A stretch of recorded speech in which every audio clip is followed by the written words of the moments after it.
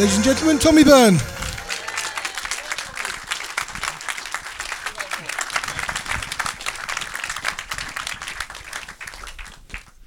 And Sean Cruan. We've met him already. He tells me to walk 6 seconds behind him at all times. Right, well, welcome on stage to both of you. I think the audience reaction, Sean, tells us what we need to know. It's people have enjoyed it, even though this was a special 2 DVD edition, which wasn't quite anticipated. But Tommy, can I just ask you, going through something like this, the fact you're here, I mean, I presume means you're quite happy with the production. But is something like this, is it therapy or torture? It's torture. I'm actually not happy with it, but I have to be here because I'm getting paid. No, that's No. You were getting paid? No, that's a joke. Actually, none of us are getting paid yet. It's well, I obviously don't watch it anymore. Certainly, the last 20 minutes I think are very hard to watch. So, and plus I've seen it 5 times in front of an audience.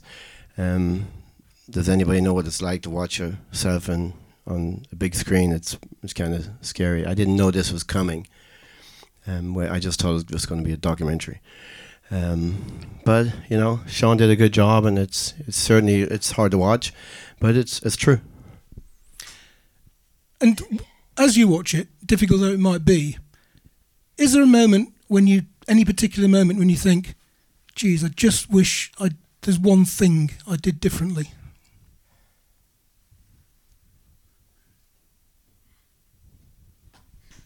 No. It's a fair answer. I mean, I've been asked the same question. What you regret? Yes, maybe I wouldn't have told Joe Ramirez to go himself. There's a couple of small little things. Joe is a really nice man. Does he think that about you? Yes, I think he does. But remember, I just found it. A lot of stuff you find out years later. You know, I wrote the book, and I found out the Theodore team didn't even want me driving for them. That was Sidney Taylor wanted me driving, and they fired Jan Lammers for me. And Julia Randalls and Joe Ramirez were quite happy with Jan. Great driver. And of course, I didn't find out until 20 years later. If I had known that at the time, it would have made a lot more sense what was going on. How come they wouldn't listen to me? But watching it, what would I change? Yeah, of course, there's some stuff that we did 70 hours of filming, and there's a lot of stuff I wouldn't want on there, but it is what it is. And as far as changing what regrets, I keep racking my brains, and probably when I got to Formula One with the Theodore, I shouldn't have been drinking in the Caesar's Palace, and I should have mounted off so much to Julia Randalls and Joe that night, because I had the McLaren test coming up, and it probably hurt me with the McLaren test. So that's probably what I would not do. That it surprised me I think I was probably working for Motoring News at the time. It surprised me that to discover that we didn't give it that much coverage, because I remember colleagues being at the test and saying what an impressive job you'd done that day. But I mean, what are your outstanding memories of that day? I mean, you said you were nervous before you got in the car, but once it was all up and running, I presume it all just came very naturally to you. I was only nervous because I already told the Theodore people how fast I was going to be. Come watch me, you'll see, because they were telling me I couldn't drive. Julia Randalls told me that if Keke Rosberg was in my car, he'd be in pole position. And I was 23 years of age, and I just couldn't handle it. And so I said, come watch me, I'll show you, come watch me. And of course I said that probably too much. The only reason I was nervous because I listened to who was in the car before me? No. Boutsen. I listened to him talking to the mechanics, and he was saying the car was understeering really bad. And I thought, I hope I can do what I said. I started getting nervous then. And then once I got in the car and did a couple of laps, I braked a little earlier, turned a little earlier, but it got on the gas, and there was no oversteer whatsoever. What a just fantastic car. I mean, unreal how good the car was. So, yeah, I wasn't nervous anymore after that. Sean, it's nice that the footage exists of. There's a glimpse of Tommy in a top-line F1 car driving it beautifully. I mean, it must have been quite hard for some of the stuff. I mean, nowadays, if a driver fell off the Formula One ladder and went off whoring in Mexico, you'd be able to. Everyone would have iPhones. You wouldn't have the footage would exist. I mean, you've had to use some interesting graphics to illustrate certain things, and there's very little Formula One footage. I presume anything from 1982 you'd have had to pay a fortune for. Yeah, we just couldn't afford it. Yeah. We really tried very hard, but there was no way we could afford any of it. As the producer said, it was costing something like £30,000 a minute. If it had cost 3 grand, there'd have been an argument because I would have wanted it. But 30 grand, you just can't on a budget of, it would be a fifth or sixth of our total budget. But I think Tommy got to Formula One, of course, on his own talent, but by the help of his friends and family and friends who just went beyond what is normally done by friends to get someone to Formula One. They really believed in him. And in the same way we're making the film, that film could not be made only for the personal archive of all his friends who had taped it on old VHSs, had Tommy Byrne marked out, and that was their own archive. So it's just stuff that people have recorded off grandstand on Saturday afternoon, that kind of thing. That's all they had. Yeah, 80 and 19 in Ireland, the Irish equivalent of Sports Stadium, grandstand here. That's how people recorded it, and that's all we had because it had been wiped. I'm sure somebody in a filing, watching an Excel sheet, had gone through it and said, "We'll keep Senna, we'll keep Senna, Brundle, we'll keep Brundle, Tommy Byrne winning Formula 4." That all came from VHS tapes that his friends had gone and a couple of years ago they transferred them to DVD, and that's how we got all the footage. There is not a single frame of Formula 1 in that documentary. I don't think it takes from the story at all. I think Tommy got was there, very, very close. And I think, to go back to your earlier question, could Tommy change one thing? I think the things that got Tommy to Formula One, how could he change those things if he had been a different person? If he had been a different person who was, with the same talent, of course, but a different personality, he wouldn't have got an arse's roar of Formula One. He wouldn't have persuaded his mum to claim she was having an extension built to a Formula Ford car. Well, that's a common Irish thing. Okay. He's right. There's always extensions being built in the house back in those days. We had a banking crisis there a while back. So, but I mean, despite all the difficulties of your humble upbringing, you still managed to get into motor racing. Now, when you compare what it was like 35 years ago with how it is now, I mean, in this day and age, a Tommy Byrne wouldn't have a cat in hell's head, would they, of getting anywhere near a racing car? Yes, I mean it's. I mean, people come to me every day and they want to know, they've got dreams of being a race car driver. And no, if you go to America and you have, $30,000, you might be able to win a prize to get you to the USF 2000 Championship, which then will cost $300,000, and if you win that, you can actually get into Indy Lights car, which costs $1.2 million, and if you win that, you can actually get to IndyCar. So there is a in ladder. The States. In the States, there's a ladder. Over here, no, you have to be picked by Red Bull or by McLaren or by somebody to pay for you all the way up, and that's just the only way. You can't do it anymore. So I mean, given the way that things have become, I mean, you must harness a certain pride that you did as well as you did. Hey, the movie just happened. That was 20 years. I mean, when I started working, when I decided it's time to get a job, that was 1994, and things have been pretty good.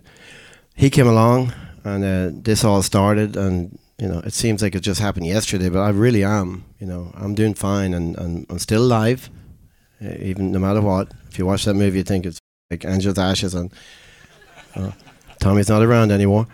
That was 20 years ago, and it was very hard because Sean obviously was trying to bring up, the stuff that happened in the day. Because how can you make a documentary without that? I mean, sure, how is this compared to other films and documentaries with which you've been involved? I presume it's staggeringly unusual. There can be no comparison. Has to be by far the best. Sean can talk anytime. I was giving a slightly different answer. I was agreeing with you to the point. Yeah, it's totally different to anything I've ever done. This is the most unique story in Irish sport because we've never had someone who got their fingertips to such the high level in Formula One. Yes, there was a golden era in the 80s, but there was no one there who now Eddie Irvine much later came along. But at that time. Eddie Irvine was a Protestant from Northern Ireland. And, and made it, and nearly won the World Championships. Come on. and he also had help from Camel and Marlborough along the way, which you didn't do. Yeah, that's true. That's true. And just to go back, like we had a good old struggle, because I think it was maybe the last day we actually spoke about the stuff that Tommy didn't want to talk to, and I respect that as well. Like, it's not an easy thing to have to go through, have to bring all those memories back for somebody, have to bring it all up, bring all that kind of bad emotion, and it's not a nice part of the job that you want to do. You're pretty good. I didn't enjoy it, Tommy, but it's something that you have to do, and I think in life, particularly in this story, you have to measure someone's success by how far they've come. I think that's important rather than the height they've scaled. And I think that's not just being kind to Tommy, but I think that's a decent outlook on life. You said during the documentary that whenever you were in a racing car, you felt you could beat anyone. I mean, were there any others out there that you rated at all? You can think about this one. No, I mean, if you asked me then, it would be no. If you ask me now, the politically correct answer would be, oh yeah, they're all really great drivers, and I was so happy to be involved with them, and I was just happy to wake up in the morning and just get into a race car, and I just love myself. I love everybody around me, but ask me 30, 40 years ago, I'd say no. And realistically, if Ron Dennis asked me, Tommy, do you think you're the best driver in the world? What am I going to say? I mean, I think so. Maybe not. Maybe there's a couple of guys out there a little better. And if he asked Senna, are you the best driver in the world? Senna would just give him a big sneer and walk away. So there's just, you have to believe. And you know what? I believe in myself so much, it really does make a difference when you're driving. I mean, if you believe so much, it's probably 2 or 3 times per second per lap. I think one of the most pressing questions is, did you ever give Ayrton his wheels back? First off, it wasn't Ayrton's car. I used to buy the cars. I used to get the cars for the Brazilians down with John McCambridge down in London. So Ralph Furman, the Brazilians would come. I'd go down to London, get a car for them, and Ralph would sell it to them, and they would drive it. And Ayrton never did pay for the car. And all I was doing was just, my car was a better car than his car because I had the special wheels of mine. And I was just too lazy, and I just switched them over. We didn't know he was going to come back to claim the car he didn't even own in the first place. So that's to set that story straight.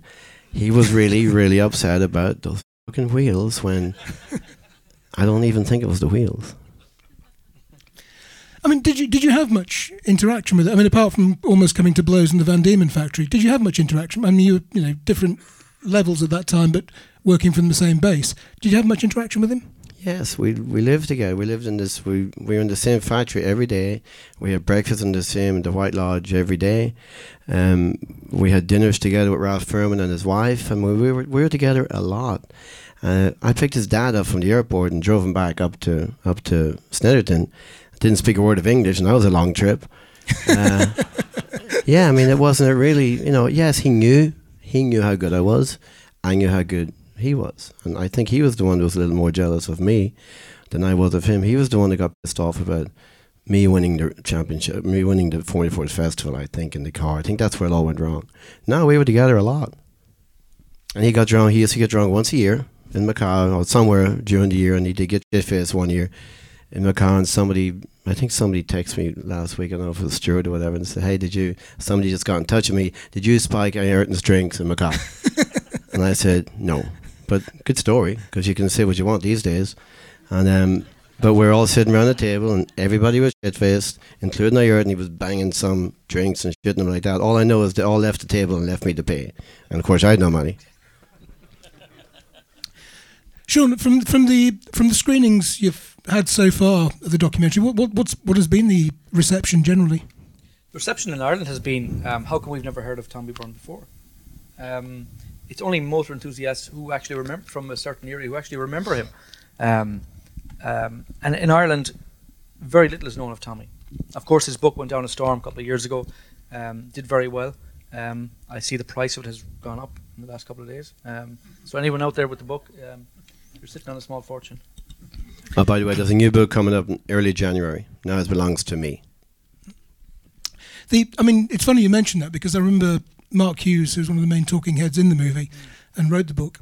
I remember while he was researching the book, he wrote a column in Autosport. It was all about the McLaren test. And he didn't name Tommy. And he described it all, and this fantastic driver who's, disappeared off the face of the earth, didn't name him. And I said to him, everyone knows that's Tommy Byrne. And we were at the Grand Prix the following weekend, and in the press room, I was amazed by the number of people who came up to Mark and said, who the hell was that? And it was probably 20 years later. But, we live in this tiny little bubble, and you think that everyone remembers everything. And I was amazed. And this was, I'm not going to name them, but there were high-profile writers and commentators, and they'd completely forgotten about him. And I was just absolutely gobsmacked because of the heights he'd achieved while he was achieving them. You said you reckon Brands 82 might have been your greatest race. You stick with it? In the Formula 3 supporting British Grand Prix. That was my greatest race because I had all those troubles with the team and to switch cars, and then I got a new car for that race, and it was just I loved the track, and obviously I won by a lot. But my greatest race was when you get out of a Formula 1 car on a Saturday and not qualify, and then you fly home to England and jump into a Formula 3 car the next day, which is like totally different. It's like bicycle wheels. And the biggest race that I ever won, obviously, the one that I loved the most was the one where I beat Dave Scott at Silverstone. Did you still speak to Dave Scott? You mean after me calling him a four-eyed bastard? Yeah, something like that. In the book, he Facebooked me and said, you know what, Tommy, you're right, I was driving bad that day. That was 20 years later. Okay, that's enough for me. Are there any questions at all from the audience? It's hard for me to see if there are any raised hands, but there's a hand raised over there. What drives you now? What drives you now? How are you now going to become the multi-millionaire that you didn't become before? I'm not. Money don't make you happy. No, I'm not going to be a multi-millionaire. Now I'd be quite happy to just to be able to get by and buy good things for my kids and make sure they get along a little bit better. But I never really thought I was going to get 100 million. I mean, I just said 100. That's what possibly could have happened. I would have been happy with a couple of million. But what drives me now, I'm working at the Mid-Ohio School. We have a business, Diablo Drift, a driving academy, and Diablo Drift, a drift lift that Gary Anderson designed for me. And Dave Meehan, my partner, who was in the movie, who was Sen's mechanic, he's my partner in that. And I'm doing okay. Everything's fine. And I do some driver coaching if I like the team or if I like the driver, if I get along with it. So that's what drives me now. Do you still drink a lot? No, I'm pretty good. A couple of shots, a couple of beers, I'm probably in bed. There's a hand illuminated there. Go on. A lot of footage of you leading from the front, and that's the best way to win. But in the words of Aiton, if you no longer go for a gap, are you no longer a racing driver? Have you ever gone for a gap where you thought, that probably wasn't on, but it's me or him? Do you know something? Did you read my book? I have actually got a copy, yeah. Okay. I did. I went for a gap with John McCracken in Mondello in 1981 it was. I went back because I was leading the 2 championships in England. I went back to do a race in Mondello just for the fun of it. And John was doing pretty good, John McCracken. And he got pole. And he beat me off the line. Maybe, I don't know who got pole, but he beat me off the line. And he led me for 19 out of 20 laps. And I couldn't get by, and I was overheating. I was close to him, and it was getting really bad. And he was going to beat me. And you can't have anybody beating you back in Ireland, because then I wouldn't be the superstar anymore. John McCracken would be the superstar. So on the last lap, I just drove across the grass and just T-boned him and took him out. And if I had known what a badass he was, I would never have done that. I found out years later he was a tough guy because he came to America. He's just a little guy, but mean as shit. And I got friendly with him. 6 months later, he died in a car accident. But yes, it's early on in your career, and I know that I did the same thing to Dave Coyne. Dave, are you here? I did have to give Dave Coyne a brake check once at Oulton Park because I looked in my mirror and he was just too close, and I could see his eyeballs, and I'm thinking, can't believe he's so close to me in that car, because I didn't think its car was as good as I don't know. Anyway, so I brake checked him way too early, and I crashed, and he crashed. And it turns out that Dave Coyne was a really, really good driver. So sometimes you make mistakes. He was a big bloke as well. Yeah. No, he was a fast driver. But talking for going for gaps, I mean, you certainly went for gaps with Dave Scott at Silverstone that day, didn't you? Well, I wasn't. I mean, it was. I always used to carry a lot of downforce because it's time. I mean, I go for the time, lap times. He had a lot less downforce. He always did. And I just couldn't. If he had left me alone and not put me on the grass, I could have drove past him the second lap and I was gone. But I was being careful. I mean, I had to because I was going to get crashed out. And so, yes. I mean, I've gone for gaps, but not like Ayrton. Ayrton was... He did that as well. That was Martin Brundle at the time when Martin was beating him. And so he got really, really wigged out about the whole thing. And he had to show his stuff, and he had to do that to Martin Brundle to say, hey, I'll take you anywhere. That's the way he did it. Okay, Dan. Yeah, two things. First one is this film. I like the film. I thought it had a bit of a black cloud over it. At the end of the day, Formula 1 is probably the biggest worldwide sport in the world. And Tommy got his ass in a prime spot in it and actually drove in Formula 1. And I think that is amazing. So I think, you did get there. And none of us, or very few of us, have ever got there. We all wanted to, but we didn't get there. No, you're right. And what I will say, I did drive in 2 months' time. In the space of 2 months, I drove the Theodore, and I just won the slowest cars on the track because of budgets. Now, obviously, now I'm older now, so I know what was wrong. I drove the slowest car on the track, and I drove one of the fastest cars on the track, McLaren, and I got to drive the two different ends of the spectrum, and I was 4 seconds a lap different. I could have qualified in the front row for the Grand Prix, and I'm going home with a Theodore. So I went through my life knowing that, hey, I knew I was quick, and I proved it. And I got into F1. Just a quick question. I'm lucky enough to have a son who's 6 years old, and I'm lucky enough, like these guys, to have raced cars before. He's grown up, wanting to be a racing driver and what have you. This week there was a go-karting program about kids who are 8 to 10 years old. Dads spend 150 grand a year racing. You've got T-cars, you've got junior Genettas and stuff like that. For me, I believe my son has got a chance more so because he's coming from a dad who's into racing. Sure. Photos on the wall are of racing. He doesn't know the offside rule. He knows the racing line. Mm-hmm. But I really believe that the young age karters, you're beating the passion out of them almost, instead of letting them discover it and enjoy it themselves. What age do you think racing, will make a difference to when you get going? Well, I never did go-karts. I started, I think, when I was like 15 or 16 and, a little mini around the fields and stuff like that. And I drove for the first time in a Formula car when I was 17 or 18. But I did take my kids dirt go-kart racing, all 3 of them. And one was 4 because he was going to be turning 5. And Jeff Gordon won his first race when he was 5. So I decided, and his name is Cullen Blaze Byrne. So I decided, hey, if he's let's get him out there anyhow. So he won his first race, and then I retired him.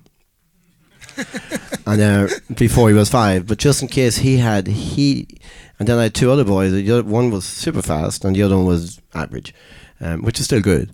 And they have to want to do it. If the 4-year-old had to come to me after that and said, "Dad, I just really, really want to drive," then I would have done. He didn't, so that was the end of that. There's a question just in the middle there. Hi, Tommy. There's been so much talk through the movie about what set you apart and what made you different. And one of the things they mentioned was the fact that you always worked as a mechanic on your own cars and then got into the car and drove it. Do you think that gave you an edge, and do you think that made a big difference? Yeah, for sure. I mean, I worked with... when I started, I was just telling somebody last night, because obviously all the stories come up. I had no idea what I was doing the first couple of times I started working on the car. But I learned from Ralph Furman. That was the first major, I drove for PRS, but where I really started to learn about the car and the corner weights and measuring the tires and toes and the cambers and everything was from Ralph Furman.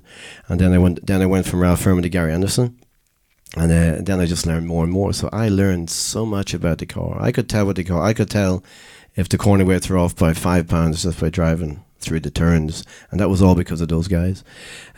Yes, I knew a lot. Sometimes later on in these days, those engineers do not want the driver to know anything about it, because they do it all now by computer, and they're kind of telling you what to do. They don't want anybody that knows what they're talking about when it comes to car setup, because that's their job. It's quite hard to see in the shadows. Okay, yes, over on the left there. What I'd like to ask you, I've been blown away by your successes. I'm so proud for you. But your career, when you went to McLaren, for an example, where you had your big break, after winning Formula 3, winning Formula 4, having people like Murray Walker singing your praises, and David Kennedy singing your praises, and Eddie Jordan singing your praises, didn't you have anybody around you, and you used Stuart, that actually prepared you like a mentor to get you in a frame of mind that when you were in front of these guys, you could act in a slightly different way? I wouldn't listen to them. I mean, you're right. I certainly needed somebody there when I went in to see Ron Dennis for that meeting, for sure. I don't know why Murray Taylor sent me on my own, but I don't know. I never really had anybody that I felt that were doing anything. I don't know. I had a lot of advice, but I never had a manager. For me, I always thought a manager was somebody that would get you drives and get your work, not tell you what to do. But yeah, no, you're dead for sure. If I just had done a few things different and had somebody to help me out, yes, but I can only blame myself for that. Do you listen to people now? Not directors, no. I know. I mean, I know you have to have an open mind now, for sure. Yeah. Oh yeah, absolutely. Things have changed a lot, and yeah, I did have a hard time listening to him. Okay, there's a question down here, I believe. Oh, it's Perry. Hi, sir. Tom, we all thought you were great, but obviously we weren't going to tell you that. But what I was interested in about Theodore, just before Jackie Stewart came over to help you, teach you how to drive, is that what did you get to the bottom of what that click was in the back of the Theodore? Well, I don't know what it was. All I know was that I was 14th quickest in a practice session, and then when they took the fuel out and went for qualifying, I lost over a second a lap. And I thought that I heard something. I think engine, not a clicking. I don't know what I heard. I thought there was something, but I knew there had to be something, because I wasn't going to lose a second in 2 hours, because no good driver does. But when I lost all this time and I ended up just barely qualifying, the Theodore answer, Julian Randall's again, his answer was that actually it was Joe Ramirez that brought Jackie over to tell me how to drive the car through the turn. I mean, you won 5 championships. Nobody's ever done it before, and well, at that time it would have been 4 because I didn't win the Formula 3 championship, and then you have you tried to I was just trying to qualify the car. They should have wanted to go faster too, and that's what happens. Can you imagine if somebody brought somebody over to Ayrton Senna and asked him, or even to you, Barry, and said, "Hey, Tommy, you're going to need to go through the corner like this. What the? Come on, it's a turn," and he's standing at one spot, and I lost. Thank God guns weren't legal, because I really, really would have done so. He did do a few more laps in F1, Perry, than you did. If I can point that out, harsh. And I looked up to you. There's a question in the centre there. Tommy, do you ever wonder where the speed came from? Is it possible that the very fact that you were cocky and sort of single-minded got you to the place that you ended up in Formula One? Could you have got there had you been more considerate, thought about it more, asked more questions of yourself? Would you have had more doubts? Well, the cockiness actually was, a lot of that was like, I was just joking around a lot. People ask me, "So do you think you're going to win today?" Sure, I'm going to win, I mean, I most likely did believe I was going to win, but I mean, that was just my way of answering it. But what makes you different is I needed it so bad. I needed to win so bad, more than the other guy, because what was I going to go back to? Go back to nothing, go back to Dundalk? This is my chance. I mean, this was it. And that sure does make a difference to your speed. As I said, it's probably worth 2 or 3 tenths a lap to believe that you're better than the other. As I said, Dave Coyne's a fantastic driver. I thought he was a at the time. I just thought that he had a better car than me. That's why I brake tested him. So sometimes, being ignorant, it helps you a little bit. But I just believed myself so much. But another thing, the mechanics and the engineers I never would let them tell me it was me. And that's a problem. And God knows how many good drivers slip through the cracks because the engineers or the mechanics tell them, oh, you're just having a bad day today. That happens a lot, and I would never stand for that.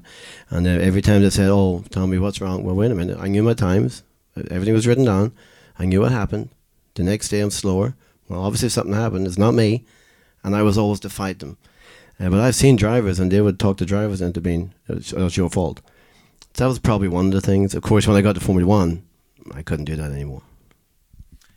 Any further questions over there? Another one down here. It's okay. Amazing. What you've done is amazing and everything, but what was the best night out? If you have had the highs and lows that Schumacher or Vettel has not had, racing for cartels and what have you, what was the one night was like, wow? I can remember. No, I mean, obviously Gerhard Berger seems to think that I had a great night the night he put me to bed. And then I beat him the next morning. The only problem is, I can't remember if he put me to bed or not. I thought I might have put him to bed that night. So no, I was never, remember, I turned that down plenty of times. I was never going to be that way. But from everybody, every guy, from Nacho, from all of them. But the 1983 season was a really good season. We actually had fun as drivers, all of us, in that year. I don't know if I know Joe Sawyer was there, Saywood. Joe was there, starting off as a journalist, and after Formula 1 was over, then I let my hair down. I mean, right up until that, I wasn't too bad, but then we had a lot of fun. That whole year, we had a great time. All the drivers were going out doing stuff together. Gerhard, me, but we're all hiding in the disco. Gerhard would be over there, and I'd be over there, and then Piero was somewhere else, and Martini was somewhere. We're still trying to be good, and Gerhard goes off on to make millions of dollars racing. So it's all a load of bullshit about I didn't make it because of the partying. I was going to ask you, 1983, Gary Anderson tells a story. I think it's from '83. I think it was a race at Paul Ricard where practice was fogged off, and you and Gary repaired to a bar somewhere because that seemed like a better option.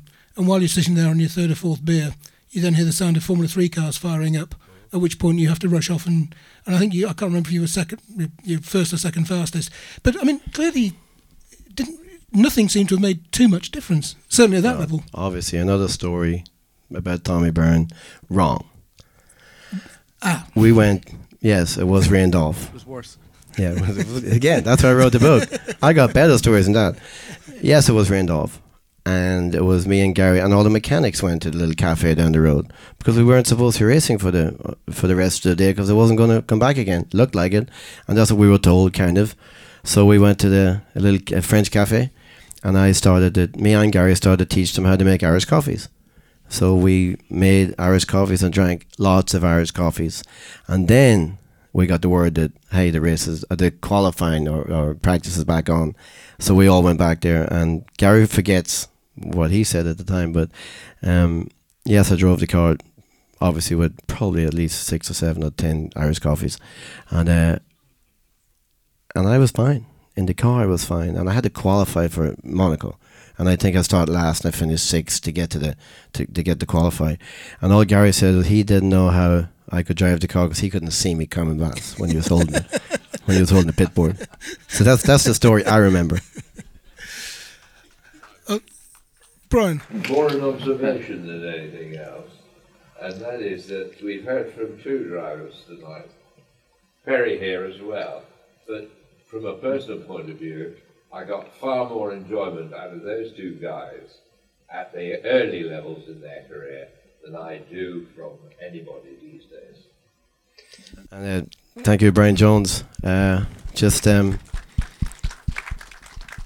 Jones has always been there for. I mean, you remember me. I went over there in 1977, I think, for the first time for the Formula Ford Festival. 76. I did the festival more than anybody knows.